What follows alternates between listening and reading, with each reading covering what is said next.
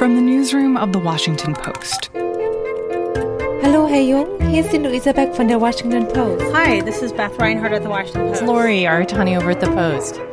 This is Post Reports. I'm Martine Powers. It's Monday, August 24th. Today, secret recordings of Trump's sister, a community hit hard by COVID, and the brand beloved by women in the Trump world. I mean, this hatred, nobody's equivocal about Donald. Oh, yes, people will say to me, oh, well, no, he's doing it, But nobody, you either love him if you're in the base, or you're just saying, holy shit, this is awful. You are listening to part of 15 hours of secretly recorded tapes of the president's sister. Donald's out for Donald, period. Maryanne Trump Barry, a former federal judge. These tapes were recorded by her niece, Mary Trump. I just don't get it. No. Because he doesn't give anybody anything. No. Who was the author of the best-selling book that came out a few weeks ago that excoriated President Trump. Michael Kreinish is a political investigative reporter for The Post. So it's the phoniness of it all. It's the phoniness and this cruelty. Donald's cruel. I've been writing about the Trump family for 4 or 5 years now, but the siblings really didn't say much. You really never heard from the siblings other than a quote here or there during the campaign. The ethos within the family was basically not to say anything negative about Donald Trump. You just didn't hear it. So these tapes really bring us inside the family dynamic in a very personal and candid way, really like nothing else we've heard. He called and he said, did you watch Fox News? I said, no. Why not? I said, I don't watch much television at all. Pause. What do you do? I read. Pause. What do you read? Books. You don't watch Fox? So talk to me a little bit more about who exactly Maryanne Trump Barry is, and what is her relationship like with her brother? Maryanne Trump Barry is a very distinguished individual in her own right. She's the older sister of President Trump. She's 83. He is 74. So she's probably one of the few people on the planet who has known Donald Trump his entire life, obviously knew him from the time he was born, mostly had a close relationship with him. But as I write in the story, there are several times in which the relationship wasn't quite as close. There's a really interesting revelation in the tapes where Judge Barry is talking about a rift that developed between her and Donald Trump. He once tried to take credit for me. And this stems from an incident in the early 1980s when Maryanne Trump Barry was seeking to be on the federal bench. And she asked Donald Trump to help her with then President Reagan to get nominated. He had Roy Cohn call Reagan, who had to be a woman appointed to in New Jersey to a federal court because Reagan's running for re-election, and he was desperate for the female vote. She said Cohn did that, and that the next day, President Reagan nominated her to the federal bench. I probably would have gotten it on the merits anyway. Reagan was running for re-election. He needed a woman. A woman, yeah. In the tapes, she says that ever since, Donald Trump would always say, basically, I made you who you are, would never let her forget this. And she says to Mary, at one point that she told Donald Trump, if you say that one more time. Well, where would you be without me? I said, you say that one more time, I will level you. And so Mary Trump secretly recorded these tapes. And how did they end up with you? Well, in her book, Mary Trump wrote that President Trump had paid someone to take his SATs to get into college. So I had interviewed Mary Trump for a follow-up story, and I asked her, as did others, can you give us more information about this? What was the source of this information? And so in response to that, a week or so ago, she got back to me and said, basically through her associate, I'm going to give you the tape in which Judge Barry is the one who gave this information. And he went to Fordham for 1 year, And then he got into University of Pennsylvania. I guess he had somebody to take the exams. No way. And he had somebody take his entrance exams? SATs or whatever. Yeah. Oh, Jesus. You're kidding. Doesn't prove that happened, but it does show that Mary Trump's source for this was her aunt. So I listened to the tape, and when I heard the tape, I then asked Mary Trump, well, how many hours did you tape? And are there other tapes that we could hear? After considering it, they agreed to give me a number of other pieces of audio of things that her aunt said. So tell me more about what is actually in these tapes that you have gotten a hold of from Mary Trump. Well, in one of the tapes, for example, Judge Barry has heard that President Trump has said, maybe he was joking, but it's not clear. He said on Fox News during the time at which Mexican refugees and others were coming over the southern border and parents were being separated from their children being put in these cramped confinement areas while the parents waited for lengthy court hearings to start. They think they have to wait 2 years to see all their cases. You need more judges. How close is that? Your sister's a judge. She knows how tough that is. Maybe I'll have to put her at the border. Why not? But, she heard that and she was appalled. It's mind-boggling. But that's all about his base. All he wants to do is appeal to his base. He has no principles. None. And his base, my God, if you were a religious person, you want to help people, not do this. So, that's quite a damning quote from the president's sister talking about what he is doing on the border. The change of stories, the lack of preparation, the lying, the holy shit. But he's appealing to the base, what they're doing with the kids.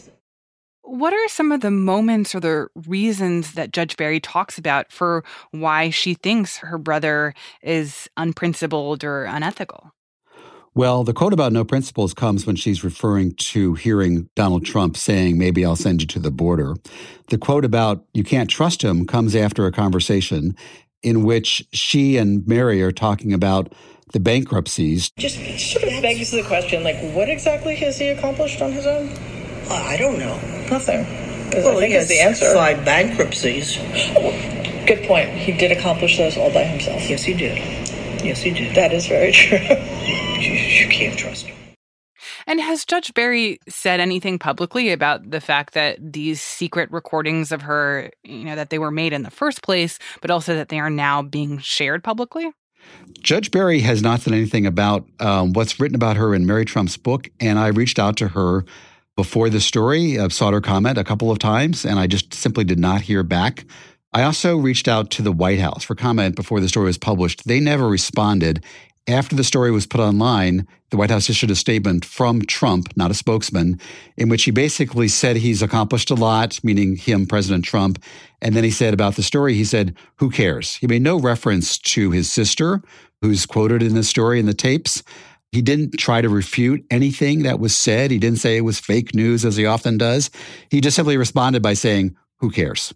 Well, to that question from the president, I'm curious about what you think about why people should care about this. To me, I find it striking that this is coming out right before the beginning of the Republican National Convention. And I think that a lot of what comes out of these conventions, or really the purpose of these conventions, is basically politicians serving as character witnesses for the person who's running for president. You have a week of everyone talking about how great Joe Biden is, all the different times that Joe Biden was kind to them or was a good leader. I'm sure that's what you're going to hear about President Trump for the next several days.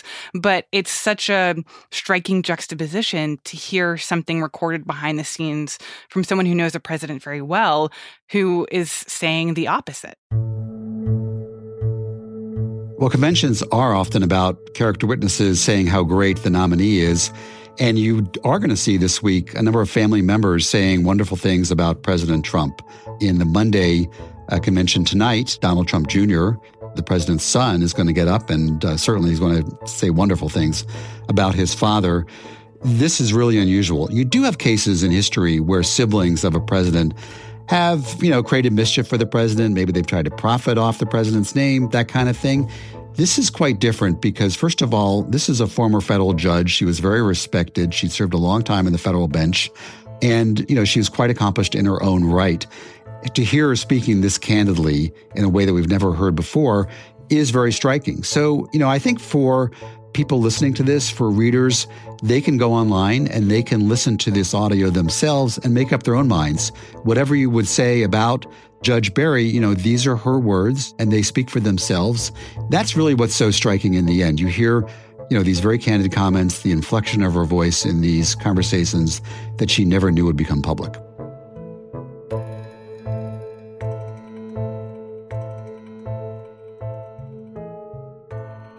Michael Kranish is a political investigative reporter for The Post.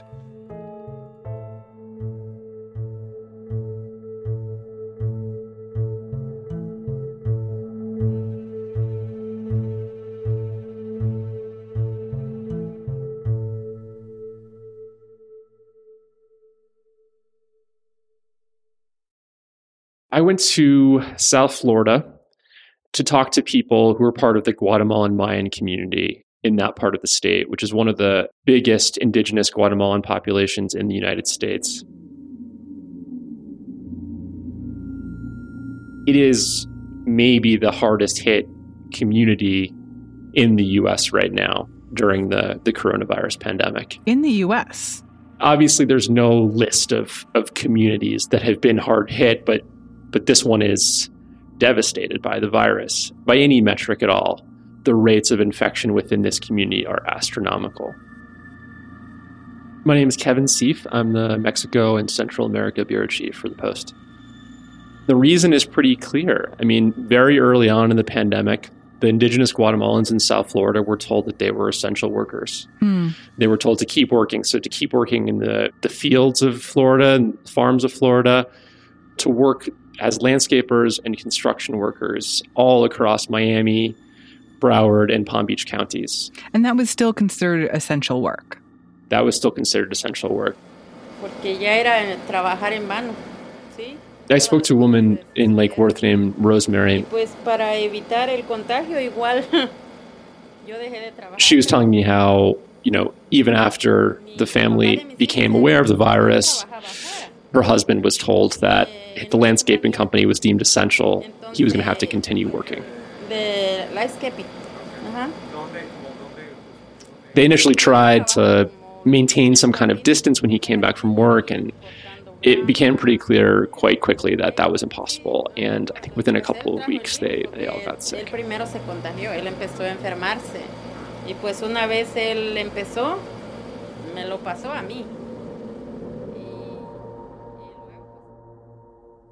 So a lot of these people are working in some of the wealthiest communities in America, on golf courses, gated communities, beach communities, and they were told very early on that they were supposed to show up at work just as they did before the pandemic. And so they did. They did in part because they were told that if they didn't, they might lose their jobs. And in part because these are undocumented populations that need the money to live, to buy food, to pay their rent. There's a very thin margin between sort of maintaining a very basic life and not. And so they kept working. And how quickly did it become clear that that was going to have really grave effects on the health of the community and the rates of COVID infections there? If you remember, during this sort of early days, Florida was not New York. It wasn't one of the hardest hit states during those early days. And it seems like the governor of Florida, Ron DeSantis, that he was bragging about the fact that Florida was doing so well. Because you got a lot of people in your profession who waxed poetically for weeks and weeks about how Florida was going to be just like New York. Wait 2 weeks, Florida's going to be next. Just like Italy, wait 2 weeks. Well, hell, we're 8 weeks away from that, and it hasn't happened. And so I think there was a period where the work continued and people didn't get sick. And there was a sense of like, all right, well, maybe somehow we've avoided the worst of this thing. And the workers themselves had their own theories. Some of them thought that, well, maybe this proves that the virus isn't real if we haven't gotten it yet.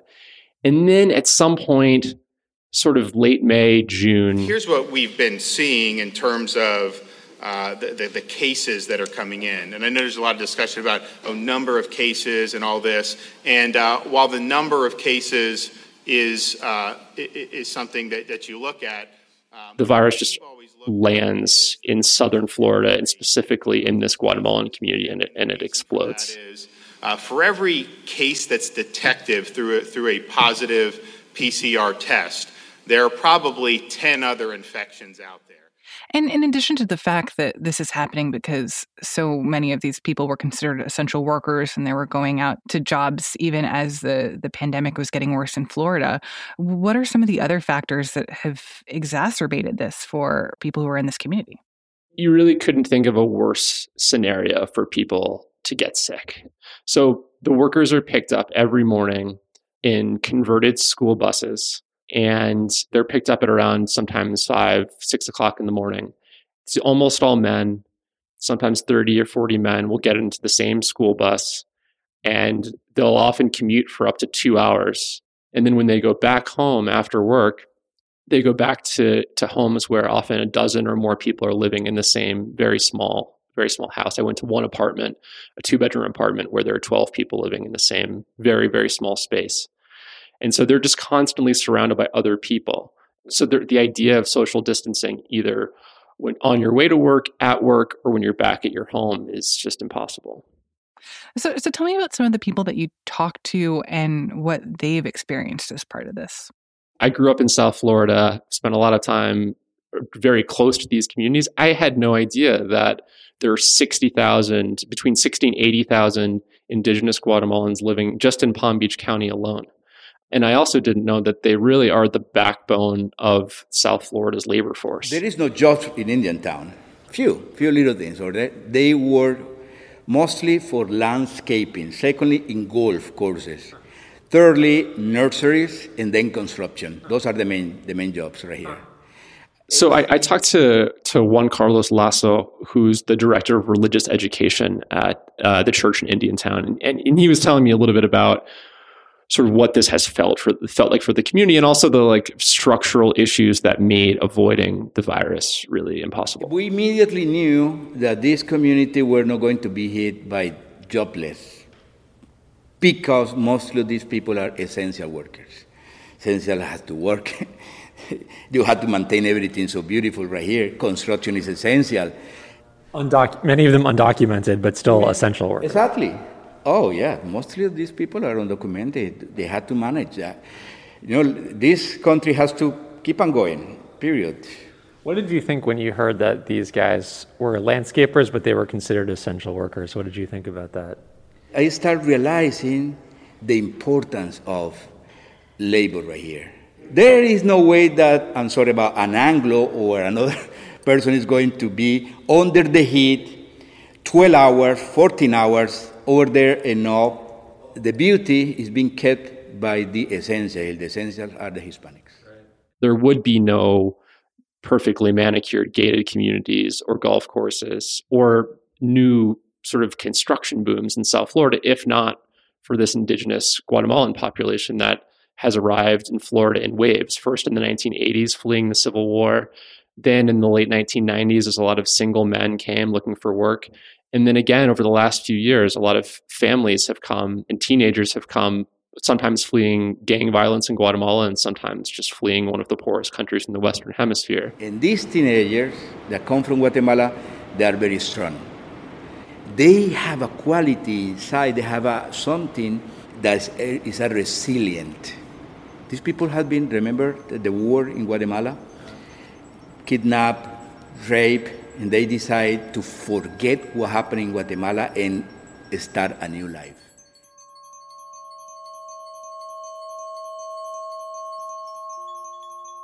And so I talked to a lot of people who were of those waves, and they told me both how enormously grateful they were for the jobs that they have and the wages that they have, most of which they're sending back to Guatemala. But then also this sort of weird moment that arrived a few months ago when they were told to keep working even though they started to get sick and their friends started to get sick.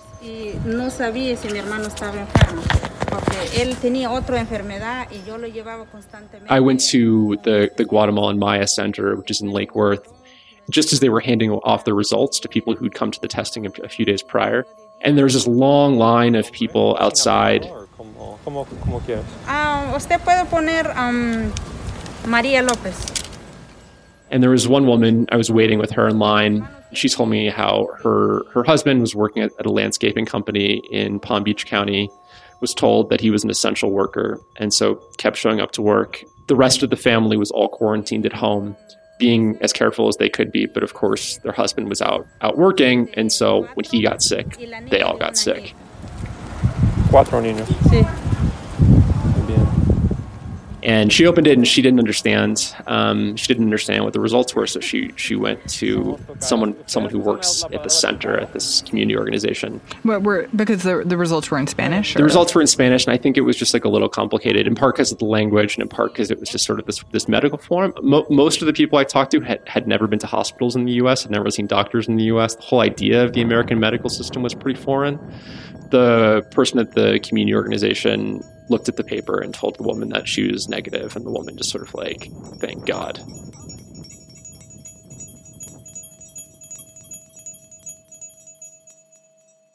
At that center, every time they test, more than a third of the people who test are sick. Wow. Basically a 35% positivity rate. That is really high and really bad news. I was trying to understand why the rate is so high. I mean, part of it is, as I said, just the conditions in which they're working and living. Can you tell me, maybe to start, your name and your title? Yeah, my name is Samuel Matos. I'm a medical doctor. Also with. I spoke to Samuel Matos Bastidas, who is a contact tracer now, focusing on the Latino community and specifically on the indigenous Guatemalan community. For me, it's like a crisis within a crisis. Okay. And he was explaining to me that, for someone who's doing contact tracing right now in this community, it's sort of like you find one case, and if you found one, you found 100, basically. The cases explode so quickly because of the proximity in which people are living and working. On the other part, they don't have access, for example, to government benefits, like a stimulus checks, okay? So pretty much they are forced just to keep going on. And this is sad because at the same time they are spreading the disease. A lot of the people in this community speak Spanish as a second language and don't read Spanish. They read and speak Mayan dialects as a first language. And when the outbreak started, none of the health promotional material from the state was translated into those languages. And so has there been a recognition from local officials or state officials that this is a community that needs particular help, especially when they have been serving as the backbone of a lot of, continued business since the start of the pandemic, and told that they needed to keep going to work because they were essential workers? In late June, the governor made a sort of controversial statement saying that, it's quote-unquote overwhelmingly Hispanic laborers who were responsible for the surge in cases. Contact traced to the households, and out of 15 households, found 53 positive cases out of 15 households. That surge in cases, of course, being the surge that is sort of making him look bad publicly. And the tone of that seemed like he was kind of blaming them for bringing this upon themselves, and also saying that the pandemic in Florida isn't as serious as people are making it out to be, because it's really only affecting this one community. Exactly. That was the way that it was interpreted, especially by the workers themselves, who felt like, not only are they not receiving the support, both medical support, financial support during the pandemic that they need, but then they're also sort of being blamed for the increased caseload. And of course, all of that is related, or a lot of that is related to housing. Lots of people living in the same houses. Housing is a real problem right here, and it has been a real problem many years. Since they began, there is no housing available right here. Juan Carlos sort of walked me through what it's felt like for the community as the number of cases has increased and the number of deaths has increased. They don't want to see what's happening right here until a pandemic comes and shows up. Now they are blaming because they live together, but you didn't solve the problem before that. Are they actually blaming that? So all the public housing issues that have been ignored for so many years are now having this enormous consequence when it comes to who's getting sick. And how is the community dealing with the scale of death right now? So much of the way the impact of this virus is felt is on little micro communities. this Guatemalan Mayan community that a lot of Floridians don't even know about, it isn't its own city, it isn't its own county. It's like a little drop in this massive, urban area. There isn't a real sense of how badly hit it's been.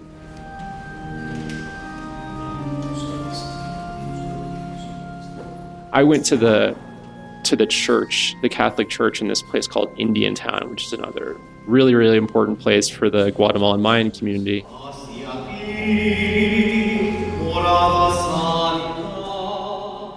The church now is just like backlogged with funerals. Every few days there's a new funeral. A lot of the older people who've died in the community, their bodies have been frozen so they could be sent back to Guatemala.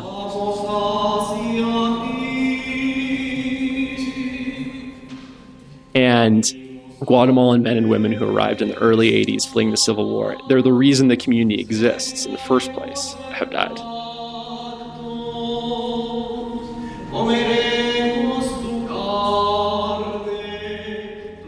The idea of an entire generation of like pioneers dying at the same time, that to me drove home like what this feels like within the community.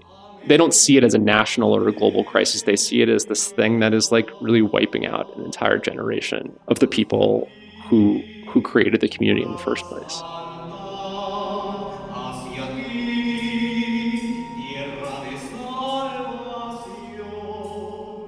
Kevin Seif is the Mexico and Central America bureau chief for The Post.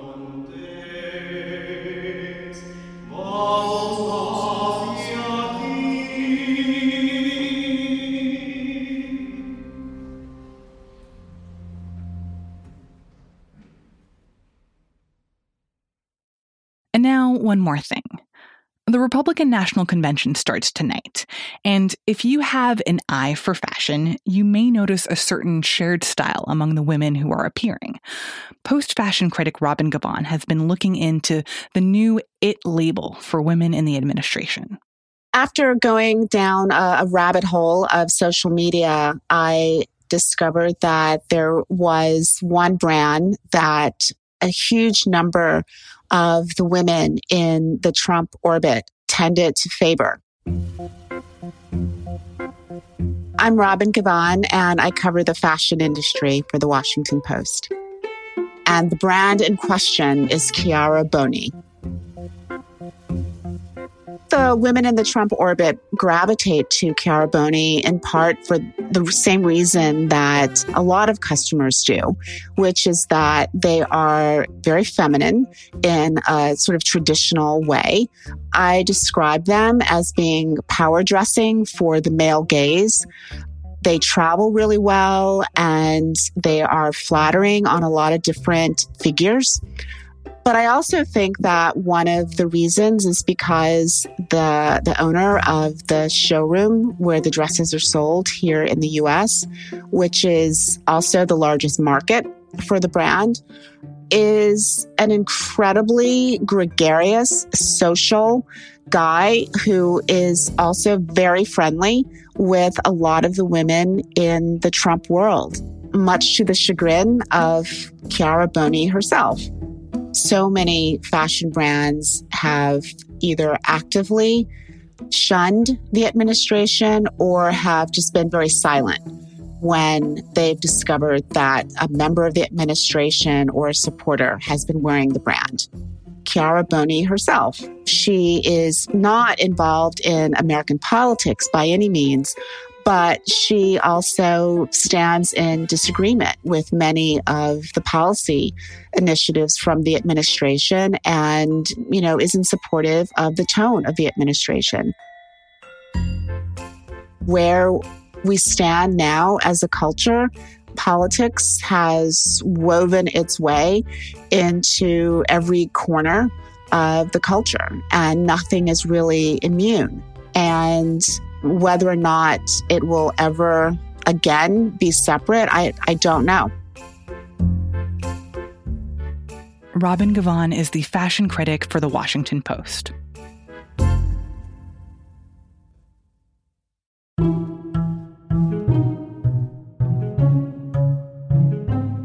That's it for today's episode. Thanks for listening.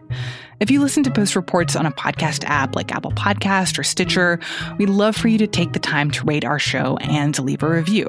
We find them valuable to read, and even more, they help other podcast listeners discover our show. I'm Martine Powers. We'll be back tomorrow with more stories from the Washington Post.